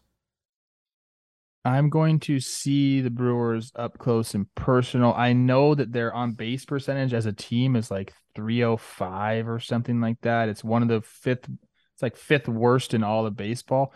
That ain't going to get it done. And it feels like forever, Jake, we've been talking about the Brewers offense. Yeah. And what can you do to get it going? Lifetime of this show, basically. We need help offensively. It's almost the same thing we've said about the Marlins. Yeah. Continuously. You have the pitching. Are you going to do enough offensively? And, this year we started out with the freshmen and things are going to be different. And it just, it hasn't been different. But they're in the division, similar to, it's the Central divisions aren't great. We know that. So they've been able to hang around. They got jumped by the Pirates now.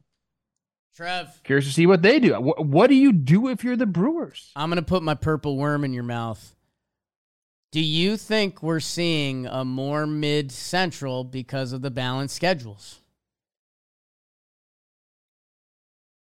No, because I don't. Okay. And I only say that because I know like the Twins have either had a winning record against the AL East or they've beaten the good teams. They've won the season series against the Astros, the Blue Jays, and the Yankees. And those ones are all complete. Like I don't necessarily buy into that. I don't. Okay. You're gonna have the full update on the Brew Crew as you get a front row seat for them. Go Oakland, go. Hey, maybe you'll keep the team in town. Trev, let's get on to standout performances. And this show is sponsored by BetterHelp. It's so easy to get caught up in what everyone else needs from you and not take a moment to think about what you need from yourself. You got to take care of yourself. In college, that used to be Jimmy's line to me. He used to just walk by me and he'd say, Jake, take care of yourself. It works sometimes.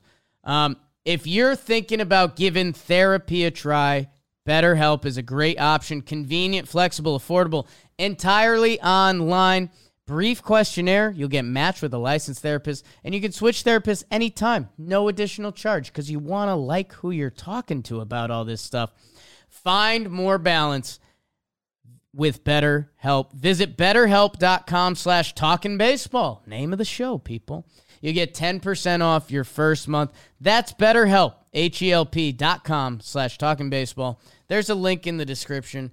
Take care of your mentals. Take care of yourself with take care of your mentals. BetterHelp. Trev, who's your standout performance? Standout performance. My standout performance is going to Gunnar Henderson. Ooh. He goes 3 for 5 with a double, a homer, 3 ribbies, and 2 runs scored. He hit the farthest ball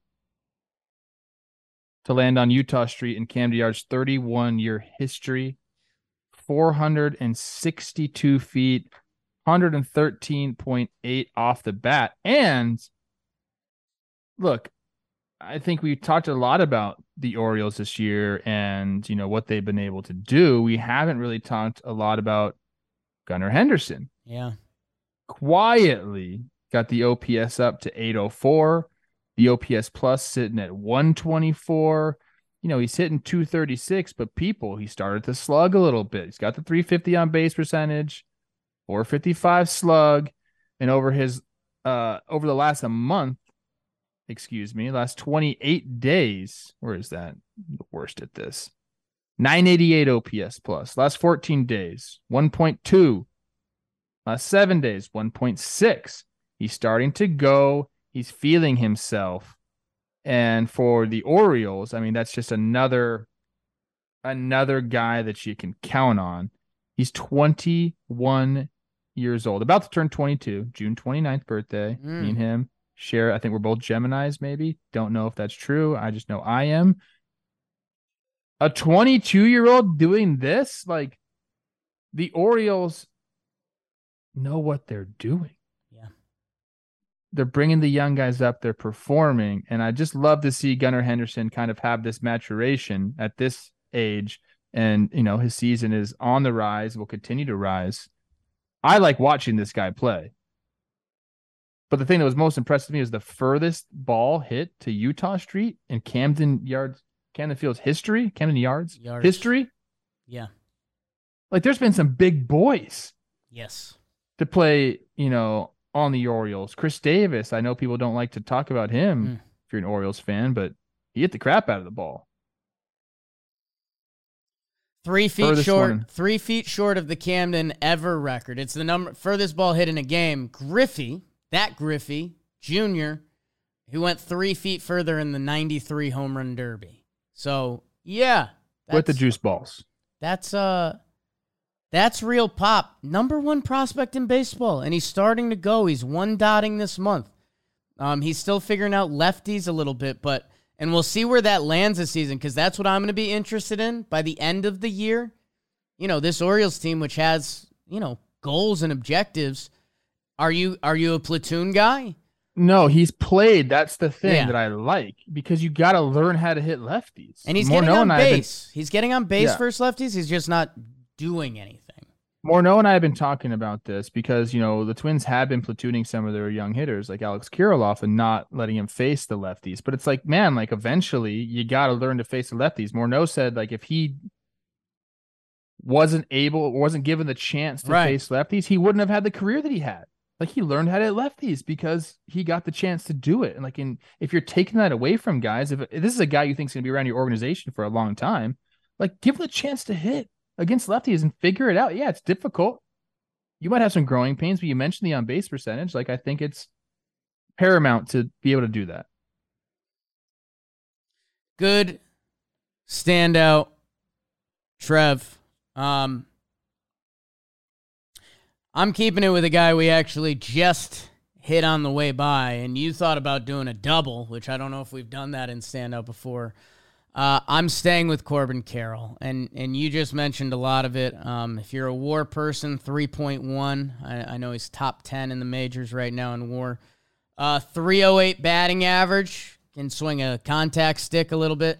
389 on base and a 968 OPS. And by the way, he is on the up and up in all those stats. 19 stolen bases, 13 home runs. Like I just mentioned, he is eligible for Rookie of the Year this year, so I think he might give some Rookie of the Year MVP type leaderboard discussions, a conversation. Leading the Snakes team, he is a star. He is a star of star. This month, he has a 1.321 OPS. And Trev, one of my favorite things that I've brought up to you and I brought up to Talking Baseball a few times, if you're a Major League Baseball player and, you get a fastball and you run into it and you turn on it and you hit a home run, that's cool. But, I think major leaguers can do that. Trev, he accidentally hits an opposite field grand slam at Comerica. Like, I don't know, man. Some dudes are different. Some dudes are different. He is one of those dudes, and I mentioned it on the way by, and I want to mention it again because, again, I tweeted it out. Go check in when it mattered. The 9th inning, down a run. Christian Walker puts it into play, and his speed ends up being the difference in a game. And he's like, difference maker is the word. He's a difference maker for that whole franchise. And by the way, how much better does that locked up contract look every day that the Snakes did it? I mean, they recognized pretty early. I mean, I want to go look at his minor league numbers. I guess I haven't ever done that with Corbin Carroll. I'm very curious. He's a can't have that many at bats. In the minors, overall, 142 games, he one-dotted it. He's a different dude. Oh boy, yeah, he is a different dude and like a different body type, and he's like almost like, I guess this is wrong. I was gonna say he's kind of he's perfect for the game the way it's been changed now with like, you know, he can steal bags, and that's kind of what like the Rays figured out is, wow, like we're going to be able to steal bases, so let's just put like the most athletic team we can on the field and just put pressure on constantly. But he does that, but he also hits for power. Like he's the rare combination of power and speed that you can get. And sometimes it's with the bigger guys you get that. When they're young, they can run a lot. But like I feel like his body type is one that's going to continue to be able to run for the foreseeable future. You know, we always see the stats like kind of teeter down and like with the legs and stuff as guys get a little bit older, but I think he's going to be able to keep doing it for, I don't know, maybe the length of this contract. It's an 8-year contract, puts him to like 30, 31. Listed 5'10", 165. Would love to 5'9". Would love to get the numbers there. Because that's like everything is different about this guy. He's from Seattle, and I'm not taking away from Seattle baseball, but okay. Dude, not necessarily a hotbed. Can I give you an not a hotbed. Can I give you an update on Seattle Blake baseball? Snell, Corbin Carroll, hot. In about a month, Trev, All-Star Game Tuesday, we are having a live event. I think tickets are going live like as we speak. Yeah. Yeah, I got my ticket. I got my flight up there. Me, Trev, Chris Rose, BBD. No Jom, he's having a baby. I think Kid'll be out by I was gonna ask that. Yeah, he's having a baby. Jolly coming through, but we're gonna do a live show, a live talking baseball show. We're gonna have a live VIP event before that with very limited tickets. We want it to be an inclusive event, and then we're doing a live show. I think we can cram like 300 in there if we want. And then after the live show for the All-Star Game, we're opening up all the doors, and it's just gonna be a party. So. Come through. If you're going to be in Seattle for the All-Star Game, come hang out with us. We're going to the Derby, and then we're having our event the day of the All-Star Game. We've done this the past couple years. It's a ton of fun. Come through. We love to see you. And yeah, I think they're literally posting the tickets available like as we record this, which when you're listening, they're probably already up. So if you got friends in Seattle, it's going to be a blast. Or if you're coming through, let's do it. All right, here, let's just give them the real, like, why you should come. Okay. Let's hear it. I'm excited for this. Jess and Olivia are probably going to be there. Yeah. Yes. That's about it. Yes. Get your tickets. That's, in the words of the Romans, sex sells. So. Oh, my God. That's not what I was alluding to. What? They're just very nice ladies. Okay, where are we at in our show? Corbin Carroll on Chris Rose rotation today. Talked about growing up in Seattle. Favorite player was Ichiro. Oops. Are you sure it wasn't me? He didn't say me? Let's double check that. I didn't hear you come up. I want to re-listen to the episode just to One make sure. day, do you think somebody's going to say that I was their favorite player growing up? Oh, so what do we need? Oh, didn't like Mendick say that for the White Sox? Oh, Danny Mendick, you're his favorite player? Yeah, because he saw me playing in Rochester a bunch. Oh, I vaguely remember something like that.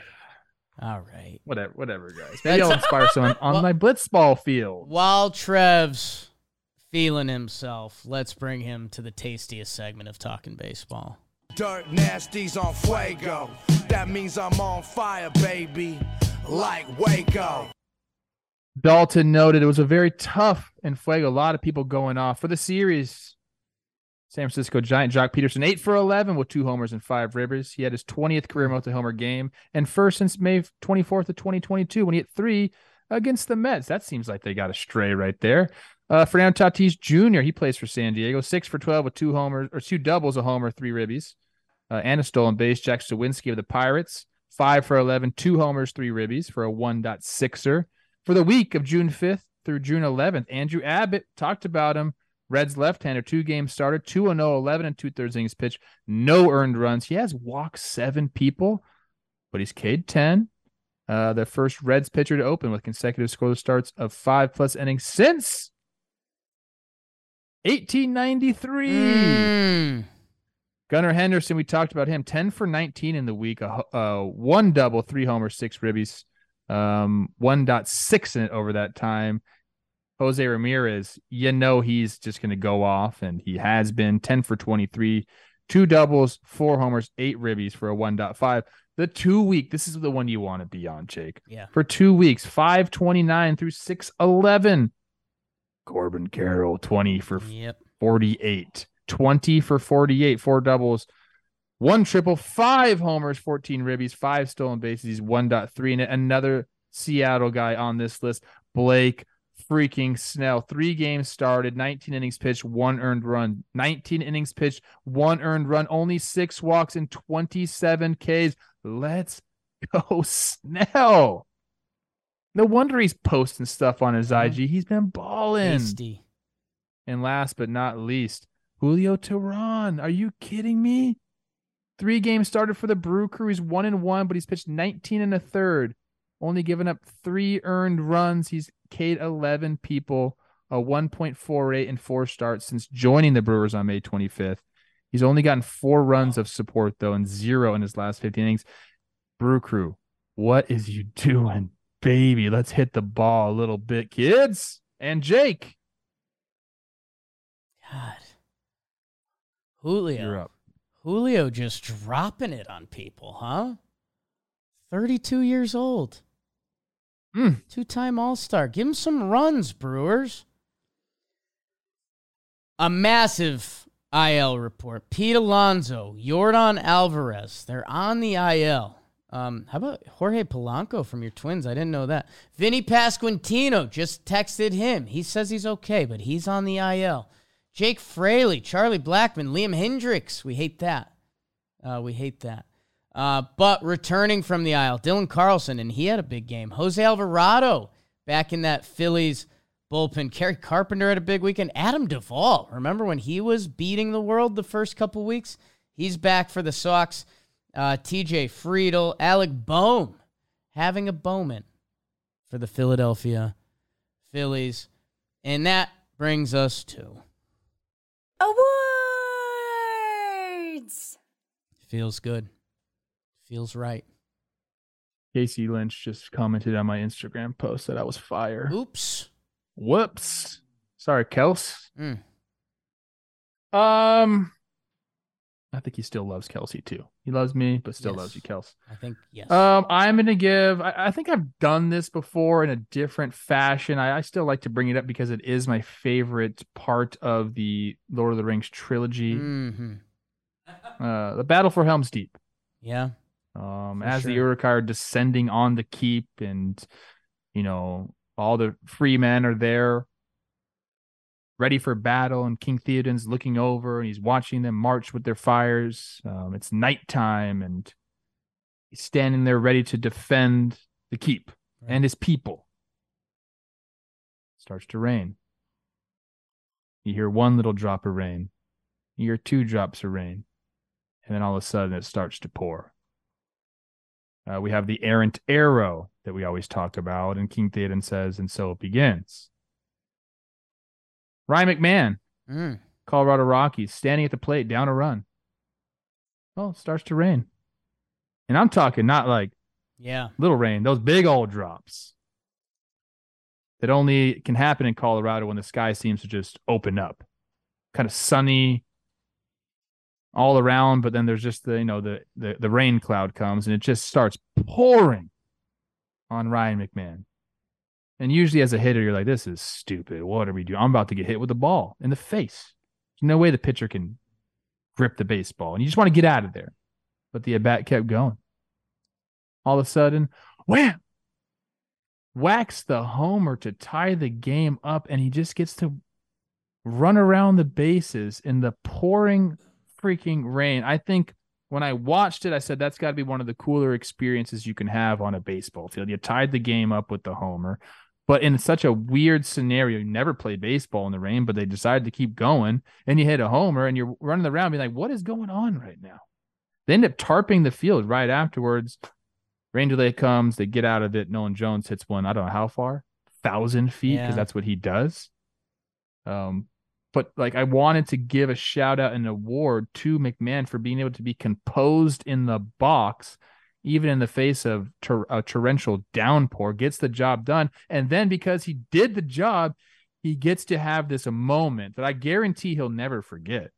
Running around the bases in the rain like that, being like, it's like a movie. It's like I'm battling for Helm's Deep right now.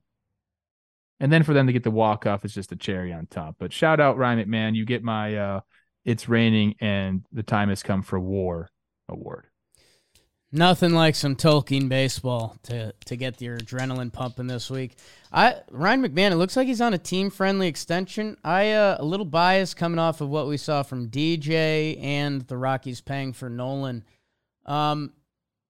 Throw the Rocks a trade offer for that guy and see what happens, because he's got a year where he had the highest defensive WAR. He's currently got an OPS in the 8s. Again, Coors effect hurts you maybe more than it helps you. That his OPS plus might not impress you, but everything else might.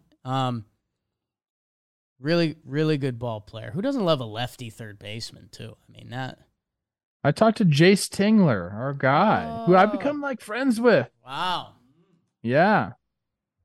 And he's on social media quite a bit, so I guarantee he saw, when we were giving him some shit, about the Tatis situation when he was a manager in San Diego, but he's been a really nice guy to me. We've been playing cards together with some of the other coaches, and he mentioned yesterday about Ryan McMahon, just what a solid ball player. I saw him a lot. I think he's really underrated as a player, and you're right, man. Could be available. Throw something at the Rockies. Never know. Maybe they'll pay half the bill. God, he's got so much time left on the contract, though. Yeah. Great award, Trev. I will give out the Commandeering This Ship award. I haven't watched Pirates in the Caribbean in a while. I don't know what happened. They just started cranking out so many movies. He got lost in the story. Really weird, but there's nothing kind of cooler than commandeering a ship. Especially if it's a ship that you used to own and you lost. But Andrew McCutchen came back, and he's commandeered his Pirates, and he commandeered his 2,000th hit, which, when we go through the baseball accolades, that's one of the big ones. Obviously, some people would point to 3, but 291 players have ever done it. There are now 4 current players. 5 with McCutchen. He does it back at PNC Park where he got his first hit in 2009. He drew 10 walks in June.